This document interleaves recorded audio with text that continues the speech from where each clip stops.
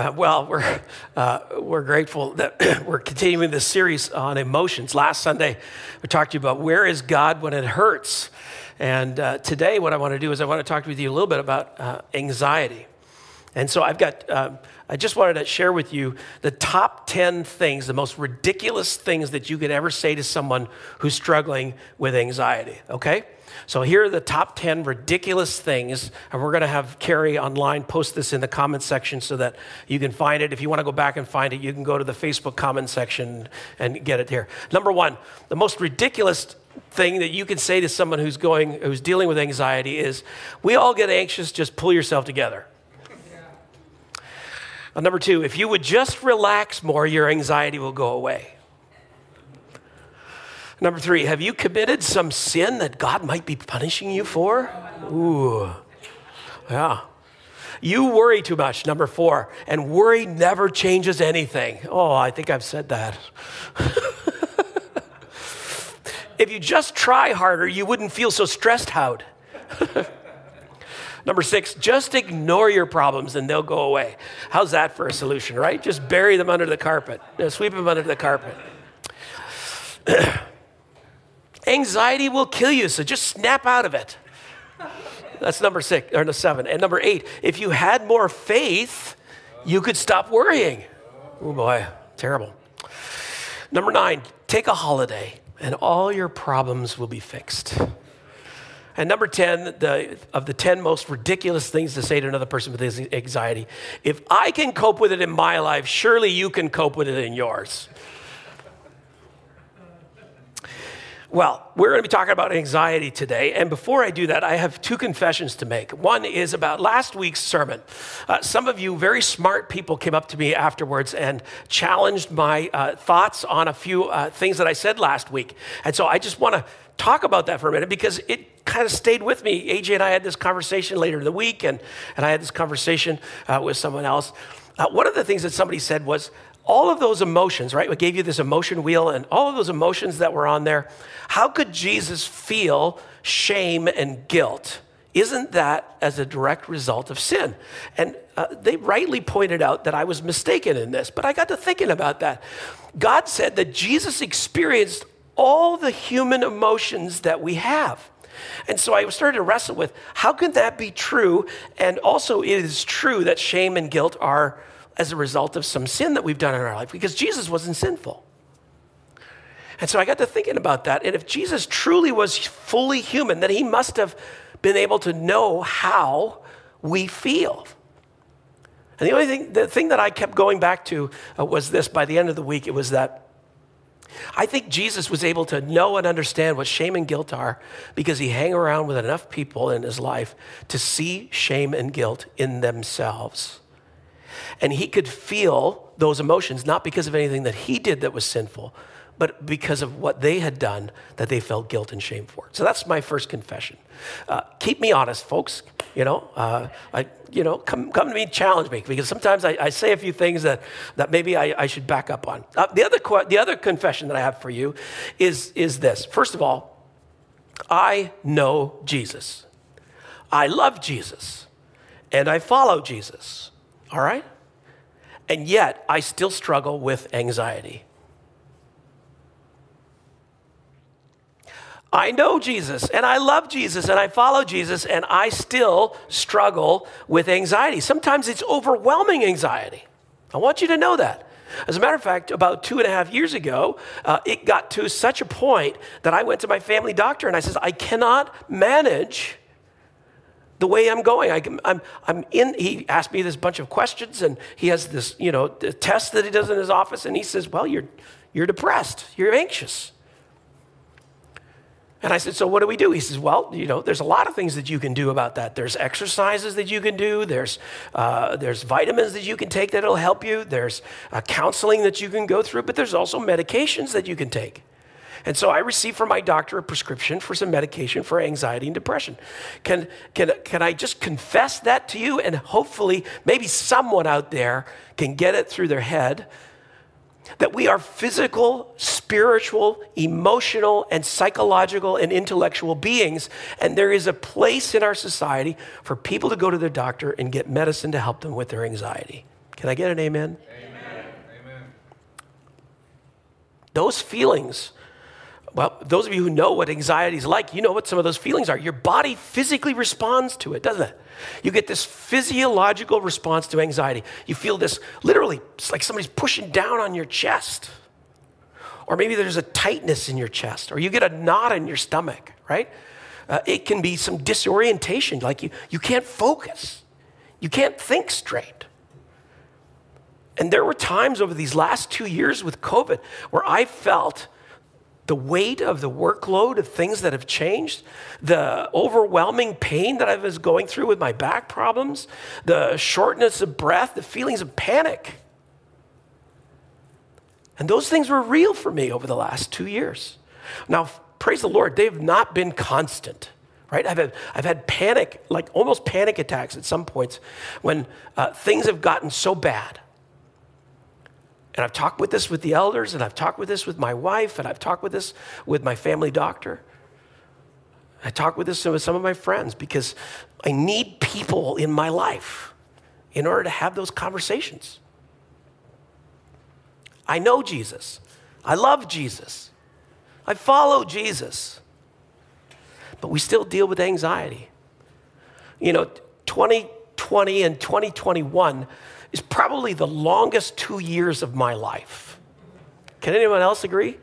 It's going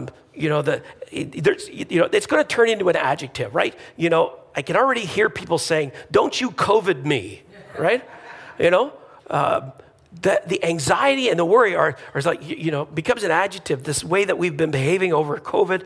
Some of us are fearful. Others of us are, paranoid. Others of us are just hiding away and keeping away from everybody. All of that stuff increases our anxiety. In addition to the fact that the whole world shut down, for crying out loud, because of this mysterious illness that we never had before. And on top of that were the disruptions. And on top of that was the racial tensions going on in our community. And on top of that was the political tensions going on. All of these things have added to our anxiety. There's biased news. There's other news. There's people putting out fake news, right? There's all kinds of stuff. And during that time, you can all probably go to a place where you have felt afraid, lonely, uncertain, that you've had no control over your situation, or maybe that you've even felt hopeless. According to the National Center for Health, I'm going to ask Carrie to put this in the online chat if you want to find this again. In July 2019, so that's before COVID, July 2019, the national rate of anxiety was 9%, or 8.2%. The national rate in the United States. 1 year later, in July of 2020, that number was 36%. So it quadrupled in 1 year, the rate of anxiety across the United States. 1 year later, in 2021, that number only dropped to 28%, which is still triple of what it was in 2019. 1/3 to almost 1/2, well, not quite a half, I guess a third of the population in the United States, and I would say in Canada as well, struggles with anxiety. 1 out of every 3 people. I mean, we talk about mental illness as 1 out of every 5 people struggle with a mental illness over the course of their lifetime, but that just compressed over the COVID period. And now that we're moving out of it, we're starting to see some of those numbers drop. There's a lot of things that I can talk about with some expertise, but I am not a counselor. I'm not a psychologist. I'm not a medical doctor. I have a doctorate in spirituality, right? I can talk to you with some expertise about spiritual things, but anxiety has multiple faces. Go to see a doctor. We have counseling available for free for anyone who attends Discovery Church. For you and your family and your spouse, you could go to get 6 free sessions of counseling. We'll pay for it from certified Christian counselors. I can't help you with the psychological needs that you have, but we have people who can. But I want to talk to you today about what Jesus did And it might shock you to find out that Jesus dealt with anxiety. I want to walk you through this scripture passage today and show you how he dealt with it and what was going on in the midst of his life that he was feeling this anxiousness. Is it a sin to be anxious? No. What you do with your anxiety or where it leads you could become a sin, much like anger, right? Jesus had righteous anger. He was into the temple. He was angry with the people there who were defiling the temple. And so he had that emotion, and Jesus had the emotion of anxiety. Where does it lead? How do we deal with it? That's where sin creeps in, right? So I want to talk to you about how Jesus dealt with anxiety and about what he did in order to deal with that. All right, I'm going to turn it over to Leslie, who's going to read the scripture passage for us today, which comes from the book of Mark. We've read this passage just recently. So literally, I'm taking a passage that we used in April, and I'm bringing it back and using it again today because it highlights this theme perfectly. And then we're also going to read a passage from the book of Ephesians. So go ahead, Leslie. We're going to take it over to you. Mark 14, verses 32 to 36. Jesus prays in Gethsemane. They went to the olive grove called Gethsemane, and Jesus said, "Sit here while I go and pray." He took Peter, James, and John with him, and he became deeply troubled and distressed. He told them, "My soul is crushed with grief to the point of death. Stay here and keep watch with me." He went on a little further and fell to the ground.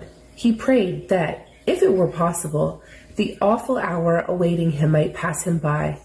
"Abba, Father," he cried out, "everything is possible for you. Please take this cup of suffering away from me.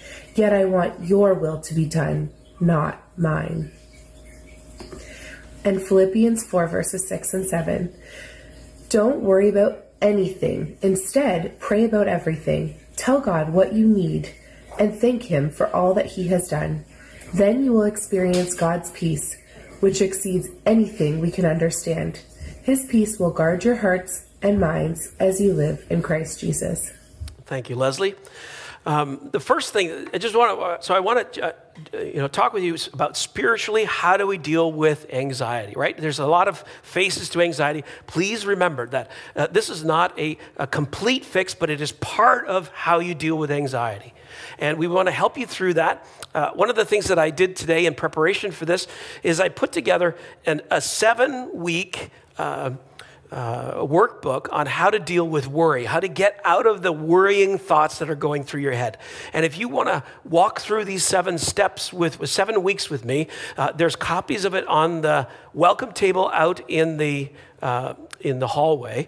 And if you're online watching and you want a copy of this, very simple things you can do over the next 7 weeks to deal with the worry in your life, the worry, anxiety, just let me know in the comments and I'd be happy to share that with you. So what did Jesus do in order to deal with anxiety? All right, first of all, the first thing that he did was he talked to his friends. Here's Jesus, and he's going to the Garden of Gethsemane. The word Gethsemane means crushed. When I was in Israel, we went to the Garden of Gethsemane, and around the Garden of Gethsemane, there were several places where people would bring the olives, and they would crush them, and olive oil was produced, right? So there's this sense of going to the Garden of Gethsemane. Jesus, the names in the Bible have meaning to them. So the word crushed is also a sense about what's going on with Jesus in this moment. He goes to the Garden of Gethsemane to pray. There's this weight and this burden on him because he's going to the cross, right?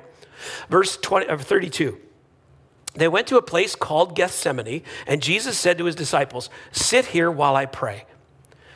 He took Peter, James, and John along with him, and he began to be deeply distressed and troubled. In the Message version of this, which is a little bit more of a paraphrase, it says that he was plunged into a sinkhole of dread and agony.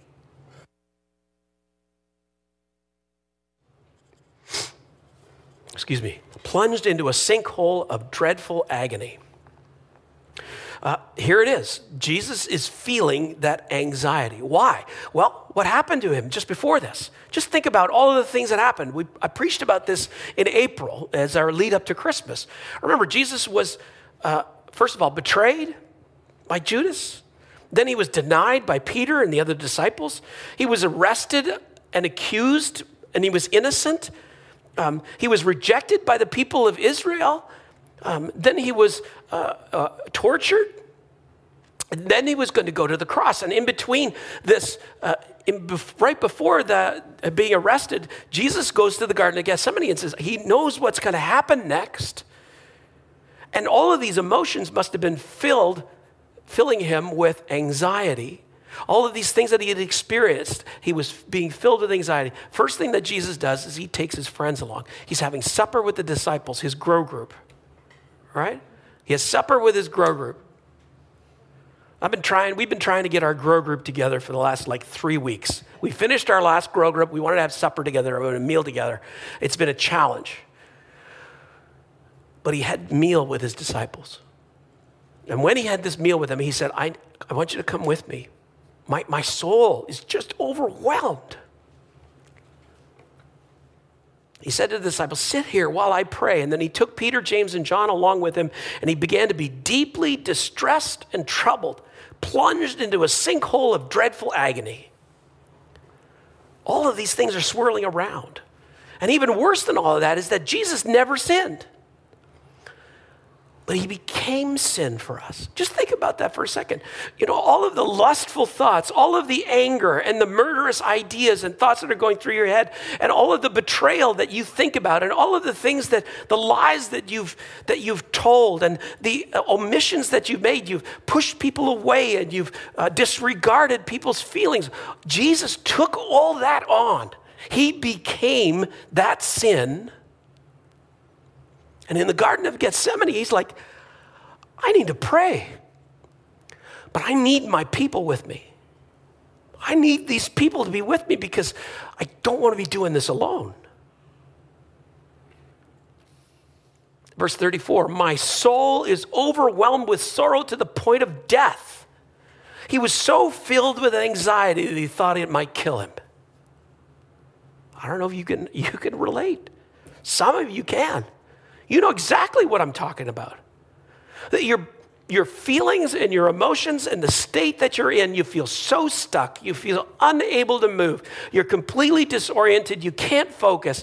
And the thought goes through your mind, maybe it would be better if I just wasn't here.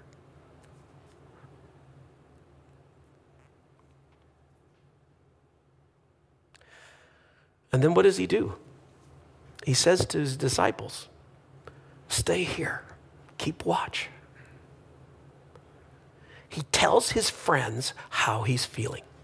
First thing that Jesus does is he talks to his friends.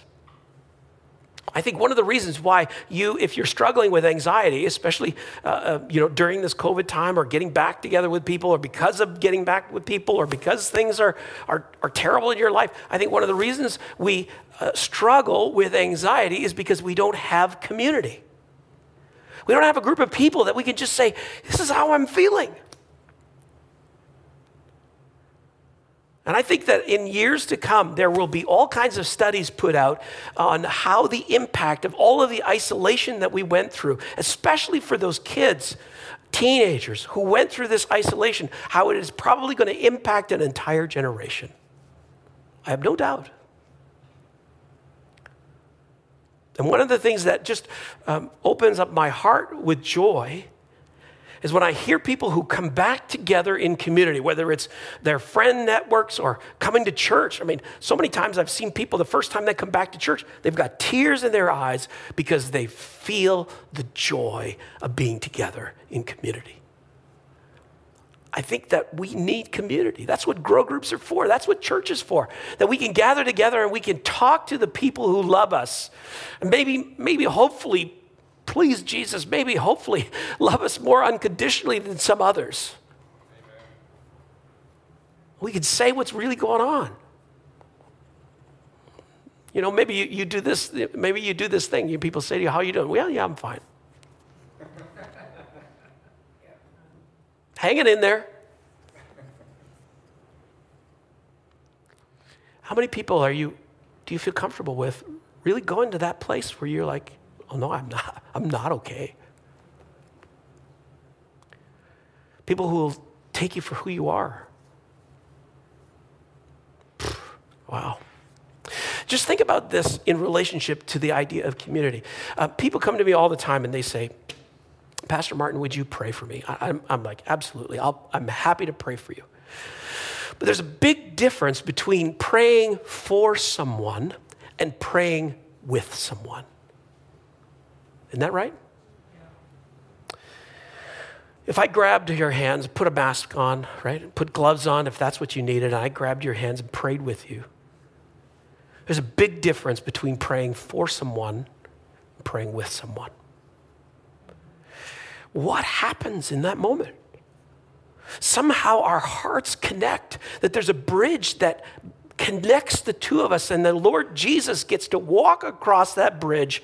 The Holy Spirit does some work in that moment. There's this community, this connection that goes beyond praying for someone. It really only truly happens when you pray with someone. Jesus says, my soul is overwhelmed. Stay here with me. Stay with me and pray. Pray with me.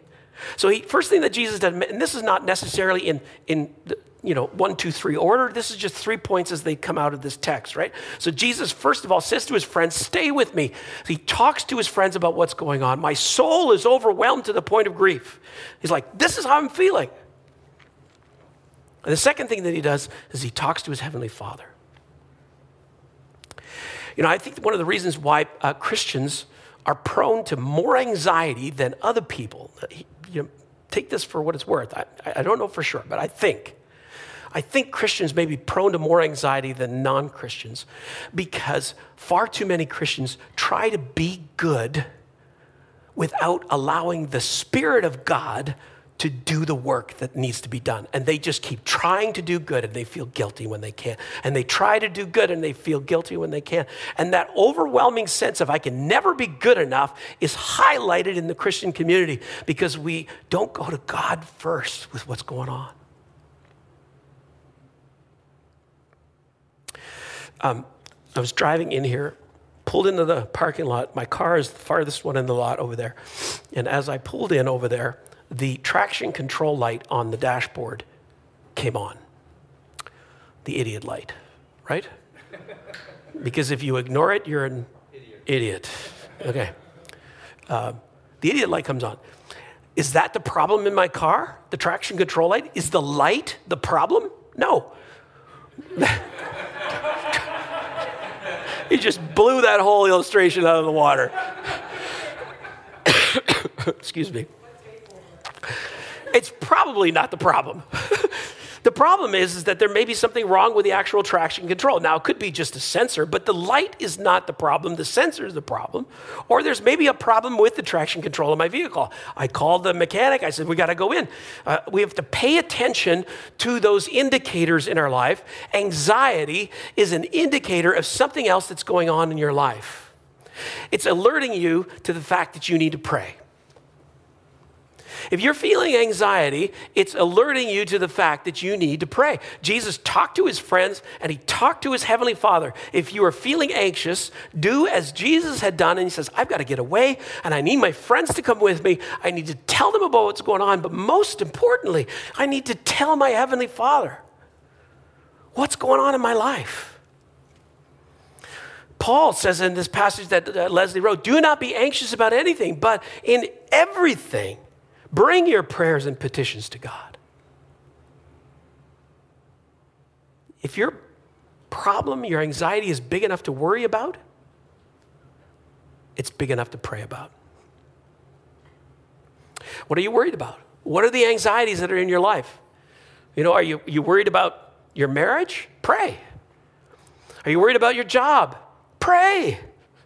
Are you worried about the election? Some of you are like, don't even get me started. Pray, right? Maybe it's decisions about your kids, like what's, schools they're going to go to or what they're dealing with in their school, what they're dealing with in their life. If it's big enough to worry about, it's big enough to pray for. Maybe you got a loved one sick. Maybe you were like me this week and you had to stick that thing up your nose and test whether or not you had COVID and hopefully not skewer your brain by doing it. I was negative, by the way. I've just got a cold. If you're worried about stuff, pray. If it's on your mind, guess whose mind it's on as well? Jesus. If it's on your mind, it's already on his mind. He cares for you. Paul, in another portion of Scripture, says, cast all your cares on him because he cares for you. Anxiety is a signal. It's a signal to pray. Verse 35. Going a little farther, he, that's Jesus, fell to the ground and prayed that if possible, the hour might pass from him. Abba, Father, he says, everything is possible for you. Take this cup from me. There's an honest prayer, right? Take this away from me. I don't want to do this. God loved him enough to hear his prayer in the Garden of Gethsemane. Do you think that God loves you enough to do the same? What are the things that you're anxious about? When are those moments when you literally physically drop to the floor in your bathroom or on the grass or in your bed and you're like, I am overwhelmed with the anxiety going on in my life? God loves you. He's inviting you to cry out to him. He's inviting you, just like Jesus did, Father, take this cup from me.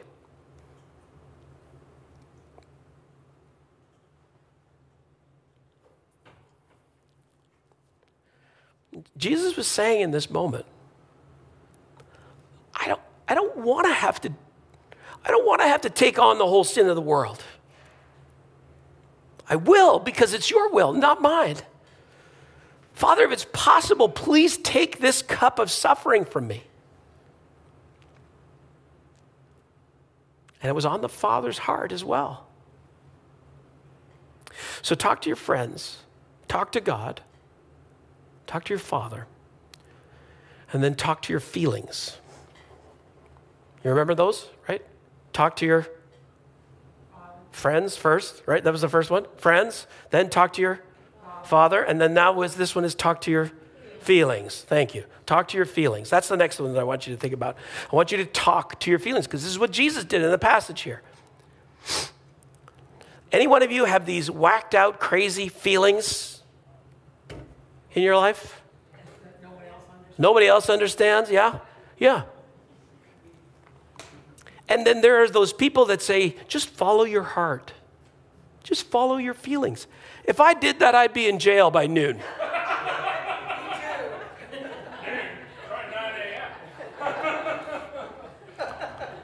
Who is the dumb one that said that? Follow your heart. Well, that's going to get you into a lot of trouble. I mean, you got to talk to your feelings because oftentimes the things that you feel aren't real. They're not true. The things that you're feeling may not actually be true. Now, sometimes they are, right?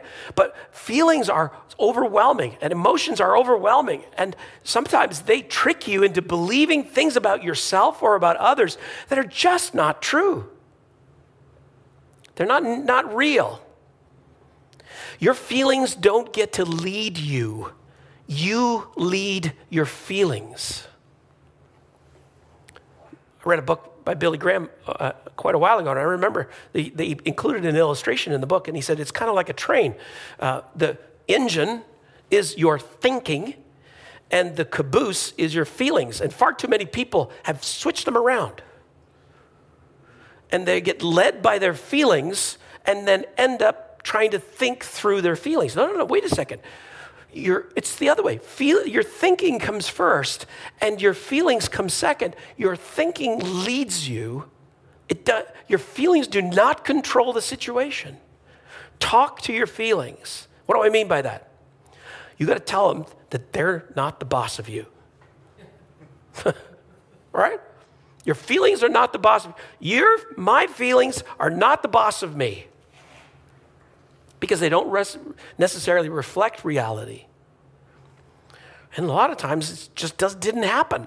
Those feelings didn't happen. Here's what Jesus did. He talked to his feelings, and he talked to his feelings about his faith. Sometimes you just need to get up front in your feelings and just say, okay, I need to see this feeling in light of my faith. All right? That's what Jesus did. Look at the passage. Verse 36. Abba, Father, he said, Daddy, everything is possible for you. take this cup from me. Here it is. Yet not what I will, but what you will. What is he feeling? He's feeling, I don't want to go to the cross. But not my will, your will be done. Speak the truth to your feelings. You have to align your feelings with our faith. So the problem many times with anxiety is that that our feelings get in front of us and we become so fixated on the feeling that we cannot think through the reality of the situation. I want you to understand this. First of all, if you're feeling that God doesn't love you, the scriptures tell us that God does love you, no matter what. You know, John 3:16, for God so loved the whole world that he gave his one and only son. If you're feeling alone, the truth is that you are not alone. Jesus says, I will never leave you. I will never forsake you. That's the truth. When you feel like you're alone and there's strong feelings, you feeling rejected, God doesn't reject you. Maybe you're feeling worried about your finances. God says, I will supply your needs. And I will give you so much if you trust me in this that I will, squish it down and make more room in the container and then give you more and then it will overflow, says Luke chapter 6. Maybe you're feeling a victim, like you're a victim. The truth is, you are an overcomer. You can do all things through Christ who strengthens you. Can I get an amen before I lose my voice? Amen. So what did Jesus do with anxiety? He talked to his friends, talked to his Father, and then he talked to his feelings, right? And it worked. It worked. He stumbles into the garden, overwhelmed with anxiety, soul-crushing anxiety. They come to arrest him, right? To face an unjust trial, the unspeakable torture that's about to come, the excruciating pain, the death on the cross, all of that he knew was coming. And his soul is crushed. But he remains resolute. He remains strong. He remains determined. Even unshakable in that. And he even goes so far to the point that says, no one takes my life. I give it. I lay it down myself. And he says, Father, I'm going to give my spirit up into your hands. Father, the Bible says that he gave up his spirit. He chose to do that for us. If you're dealing with anxiety, I want you to do what Jesus did. Make sure that you've got a group of friends, people that you can trust to tell how you're really feeling. And if you're not connected with a group, church is probably one of the best ways you could do that. Get involved in a grow group. Hang out with some people that you trust and love, that you give permission to ask you stuff, things that are going on in your life, and that you can talk to about what's going on in your life. The Apostle Paul, I'm going to read this passage from Philippians chapter 4. Do not be anxious about anything. And I just kind of want to take that word anything and I want to put in there maybe what you're feeling, all right? So think of the word anything here. What is anything? Well, it could be, do not be anxious about the virus. Do not be anxious about the elections. Do not be anxious about the future. Do not be anxious about your child or your marriage. Do not be anxious about any of those things, but in every situation, by prayer and petition, present your requests to God. With thanksgiving, present your requests to God. And the peace of God, which transcends all understanding, will guard your hearts and your minds in Christ Jesus. Whose peace is it? God's. It's not your peace. It's God's peace that will transcend, that will be given to you, that's beyond our understanding. Bring it to God. If you've got anxiety, that's your indication that you've got to bring it to God. The peace of God, not your peace, not the world's peace, because the world can't give it to you. The world can't take it away from you. There's no storm that you're going through. There's no obstacle that God won't help you overcome. There's no enemy that God won't defeat. There's no heartache that God can't heal if you go to him in prayer.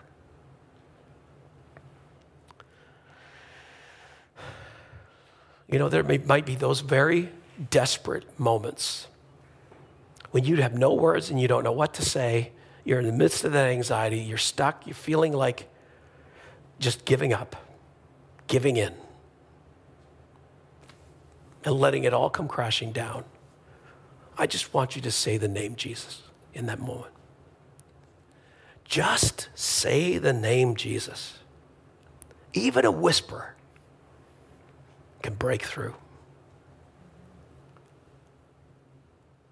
so that all your anxiety can be placed on him.